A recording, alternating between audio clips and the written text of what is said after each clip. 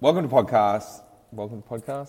Welcome to Pod Source. Mary, lovely to have you and your energy with us today.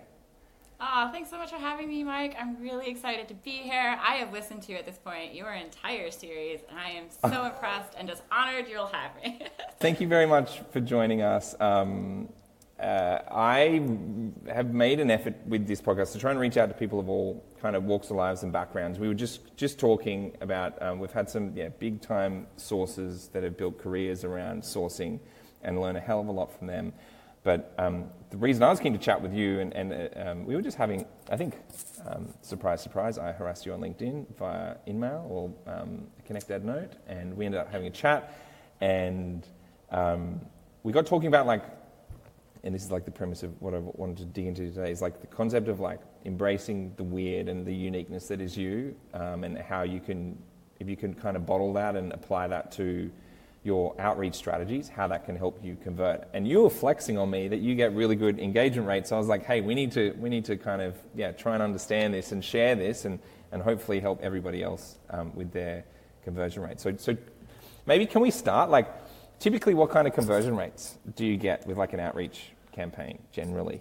Have you got a number? Gosh, for eng roles, I'm pretty lucky if I get anywhere between, depending on the role and depending on the company and also depending on how good my outreach is, it's probably anywhere between 40 to 60% of a return at by the second stage. By the second stage, which means they're pretty engaged with the opportunity or at least building the connection with me. And I would say towards the end of the campaign, I do at least a 3-point touch point, but it's usually 4, sometimes 5. It's a white whale, and I definitely want them in my universe. That is wild. That's wild. I, at this point, try not to do a lot of outreach, and I do a lot of low volume because I just bank on hearing back within 2 to 3 weeks, if not sooner than later. And that's for technical roles. Non-technical roles, which I do, a good split between.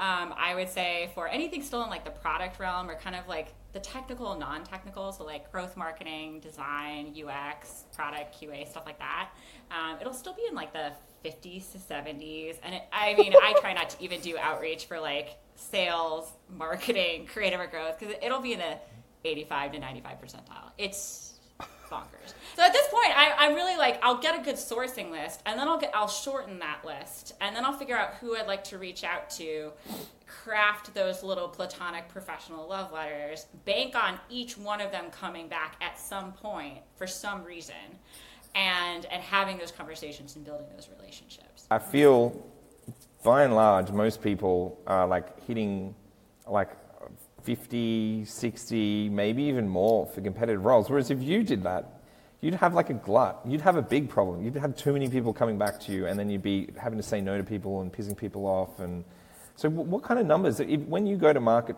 for a role with that kind of understanding of your conversion rates, 10 people, 20 people? What kind of numbers do you typically try and hit? I try to source anywhere between 20 to 50 profiles, depending on how large I think that market is. We also know that there are some roles where if you do a quick search, your talent pool is 2 hands. It's 10 people. So you really got to be a sniper when it comes to crafting this really great outreach and this really great opportunity. But yeah, I'll create a good list, and then I'll figure out who do I want to test this out on. And I'll do rolling tests of maybe 3 to 5 a day. That way I can see also how the outreach is doing across different touch points. And I might change the game if I've got some rolling. So then I'll start, 3 or 4 more people the next day and yada, yada. So over a 2-week span, I might reach out to 15 or 20 out of that, 20 to 50 list. And because that's how many conversations, if they all got back to me, I could feasibly balance within a week or 2, right? And that's what I'm banking on. But I'll also, preface this with, that's not how I started out in recruiting. I definitely learned hey, source anywhere between, we want to see 50 profiles the first day, 75 to 100 the next. We want to see you reaching out to all of them with this. And I remember the first role the first time I sourced and reached out, and I did the dumbest thing. I thought I was really smart. I thought I was going to hit 100 people all at once. I didn't even bother, like, filling out their name or their company name or those key, like, it was, this was almost 10 years ago, and I wasn't learning from the best of them. This was still like a pretty traditional, like, I would almost call it like staffing agency, where like sourcing just wasn't the bread and butter. It was all inbound and just operating out of a CRM and like really fast for the night types of roles.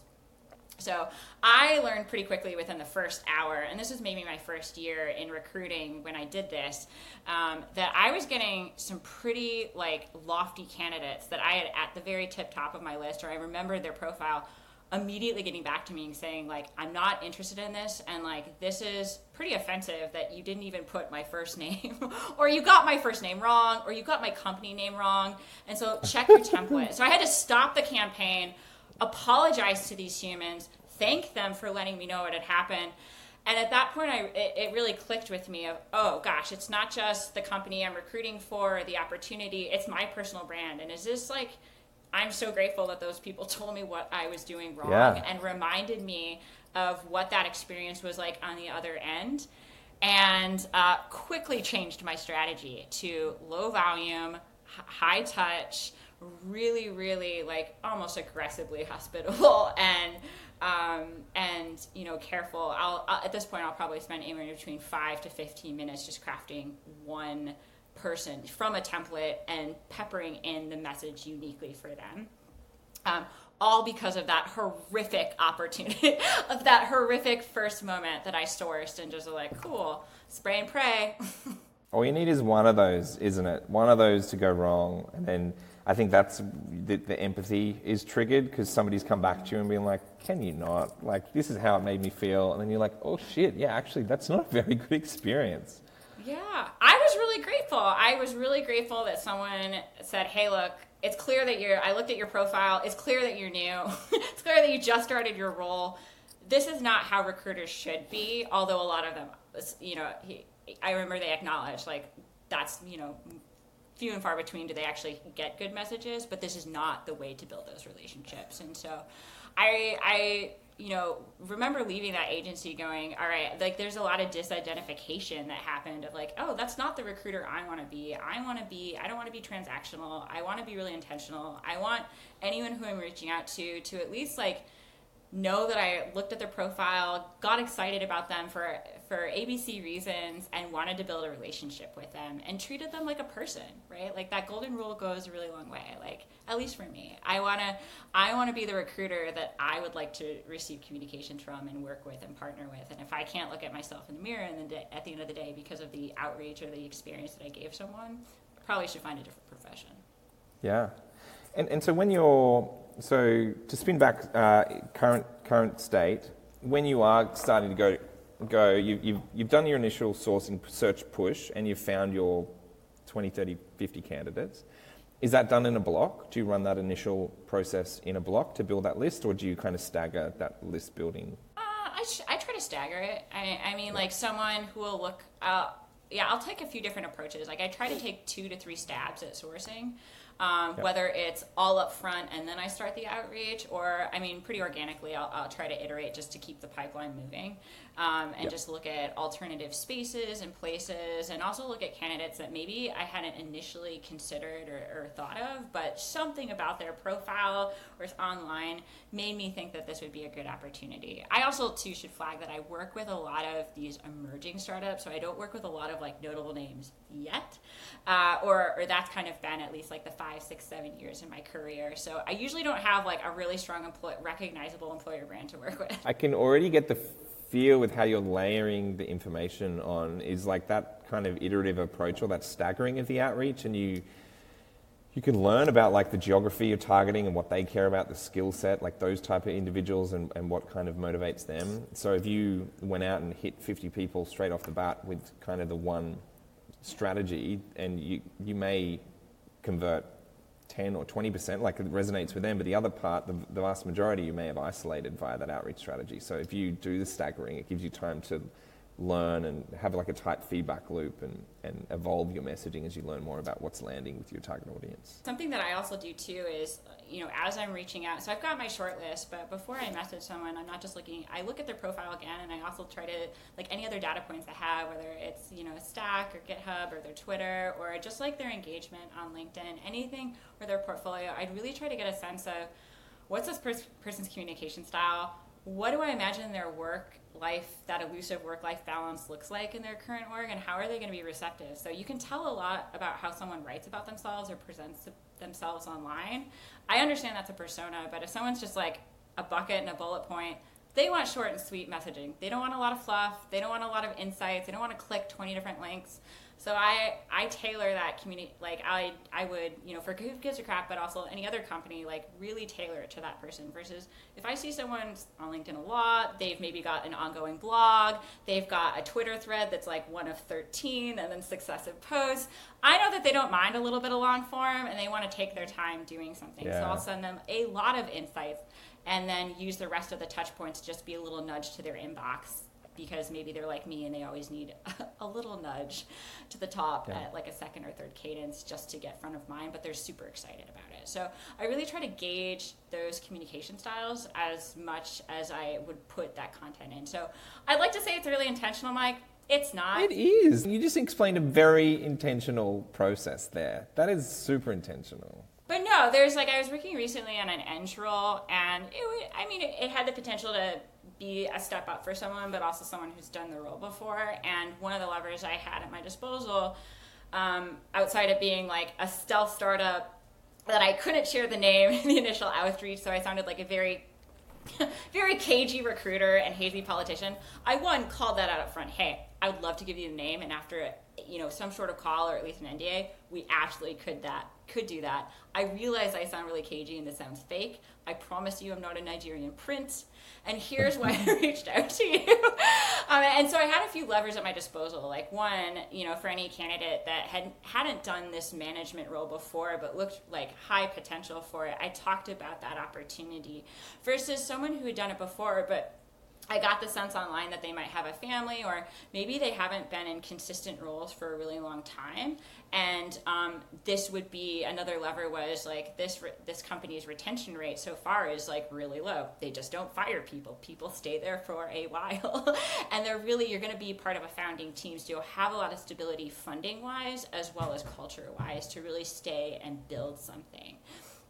So I tailor those approaches based on what I think and what I hope that person's going to be. And in the communication to them, I say those things. I reached out because I saw you worked at ABC.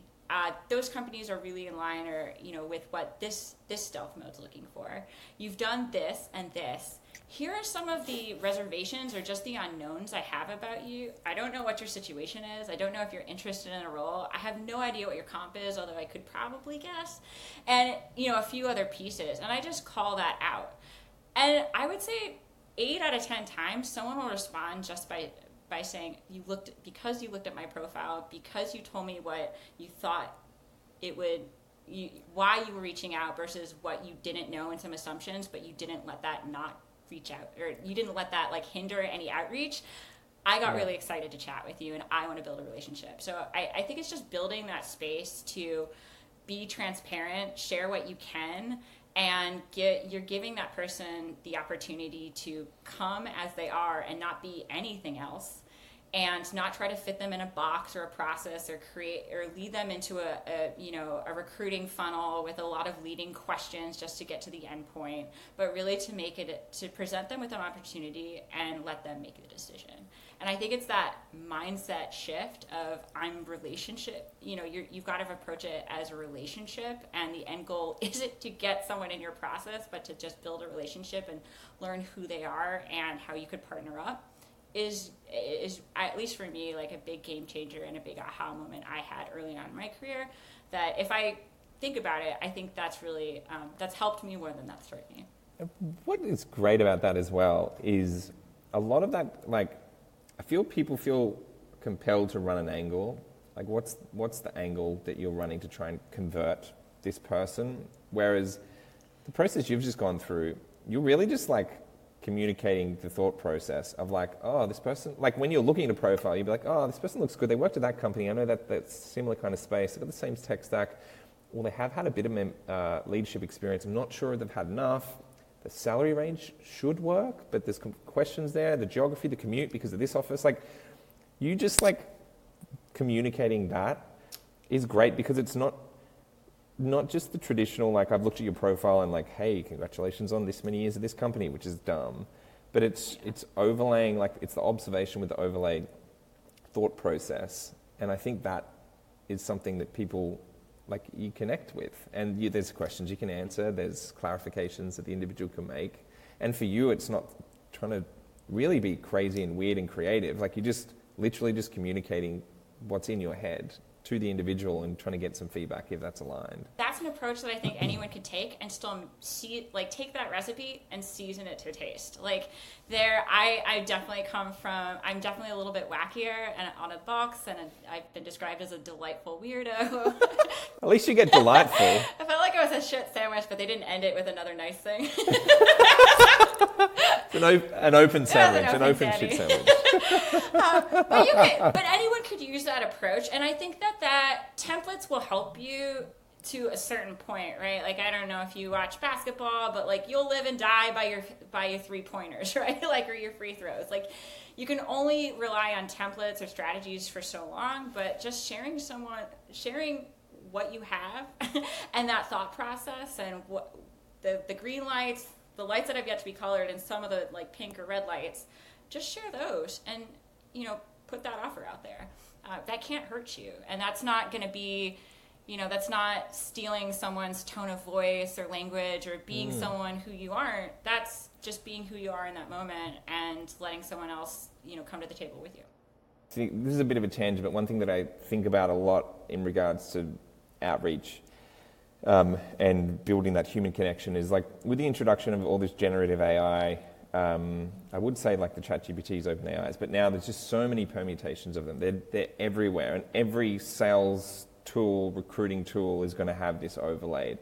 And I feel this is like this is like Gen 2 of when templates became popular and the variables like first name, etc., came through. And in the early days, they were quite powerful because you'd be like, holy shit, this person's like written my name and observed my current employer. They looked at my profile, they care about me. Whereas once that became prolific, then it was like, no, you jackass, you just use a template, and that was lazy.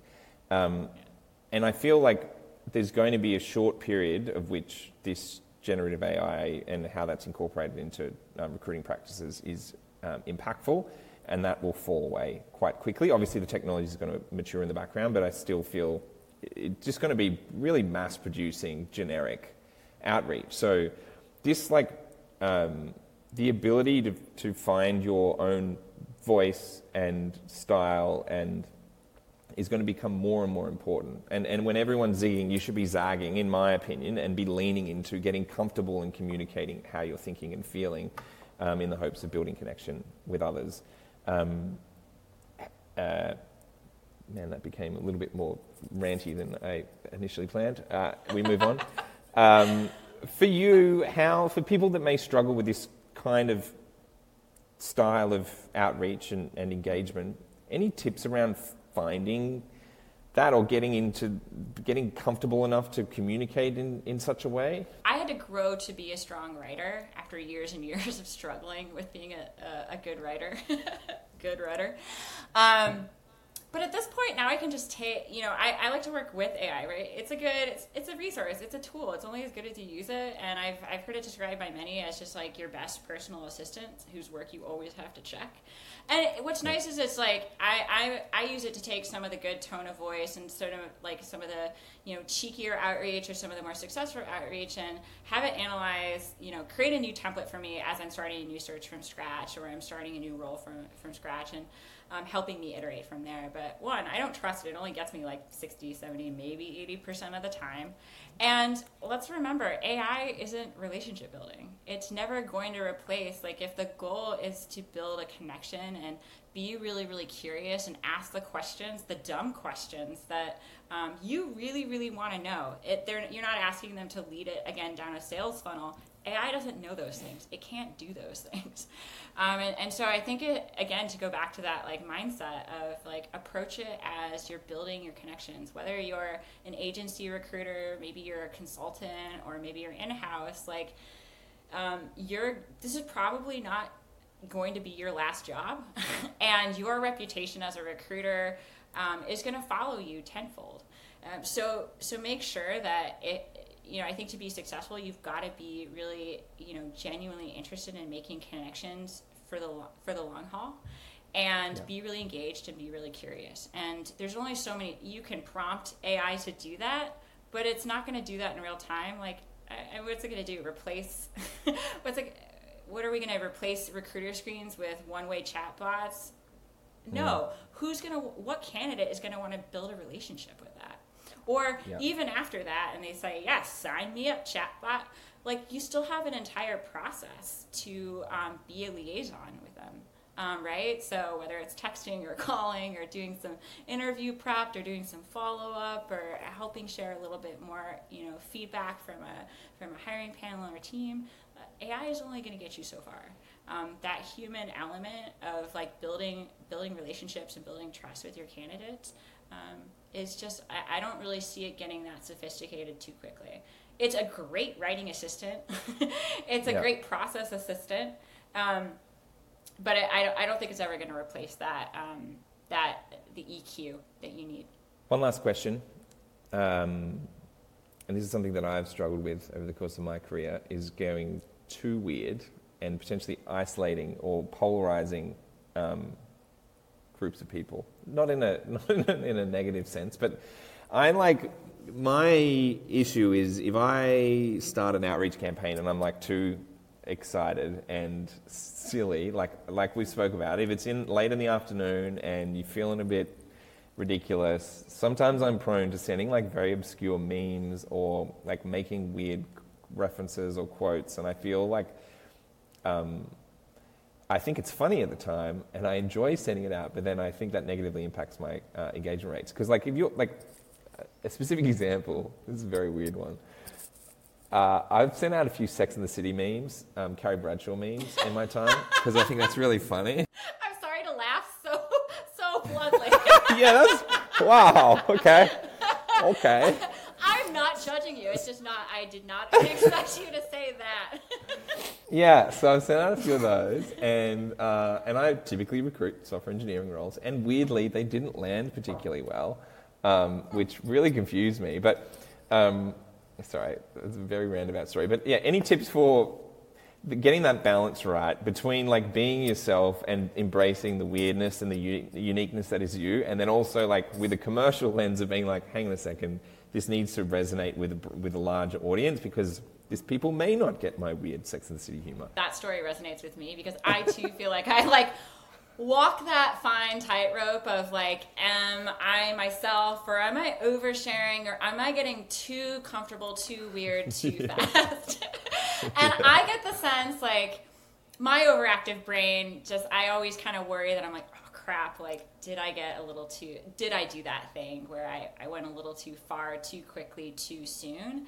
And sometimes I usually think that if you did that, 50% of the time you're just like overthinking it and you need to forget it, and maybe someone found it utterly delightful, or at least, you know what, they think you're weird but they like you and you stuck out to them. The other half, like, who cares? Like, that's why I do stagger a lot of my outreach in case I did get a little too weird, or I might need to change a different sentence or take a meme out.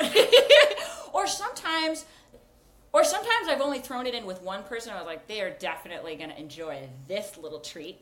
And then they love it. And I think, well, maybe I can do this with more people. So I use it for both ends. Like I think you get this a lot in like the recruiting screen too, right? Like there's certain questions you've got to ask. I would say the money one is the big one, but you can't go out of the gate like, all right, let's talk money when you've just met someone in 60 seconds. But you're always trying to figure out, all right, when have we built enough trust with this stranger from the internet to talk about money? Which more people, let's be honest, more people would talk about their sex lives than they would about how much money they make.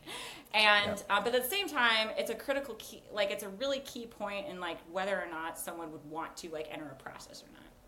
So like there's certain times I definitely knew I asked that question too soon. Or there's other times where I thought I asked it too soon, but it was the perfect moment. And you can tell by someone's response. So I think if you small batch it, you'll learn and you'll iterate from there. I think that, again, to just like beat that dead horse of don't bulk outreach and don't back-to-back your calendar, and really take a personalized approach that's scalable for you. As a one-person show, how many candidates and how many relationships can you feasibly juggle at any given moment so that you can dedicate that focus? So I think some people are always going to appreciate the weirdos, and they're also some of them are weirdos themselves, and you're going to just get weirder and weirder together as you continue to work together. And there's others you learn where they'll let that one slide, but maybe let's button up next time, and you learn that pretty quickly in the world of people. I've definitely gotten feedback that I could be a little bit more polished, but anytime I've tried to be something that I'm not, it just was more work than it really felt like it was necessary. And I also felt like an ex-con in front of a judge in a new fancy awkward suit trying to look good. And it just like everyone knew it was a game. So just be yourself. Okay, more Sex and the City memes. Look out. Australian engineers, they're coming. I love how, you could have done this 20 years ago, and you could also do it now. They're just as timely. Exactly. Mary, thank you so much for joining us. As always, really lovely, weird, delightful conversation. Really appreciate it. Thanks for sharing your tips. Aww. Mike, thank you for having me. I really appreciate it. I hope this was really helpful for your audience. Please reach out to me on LinkedIn. I love a good cold open from the internet, but also if we're already friends. Let's keep chatting.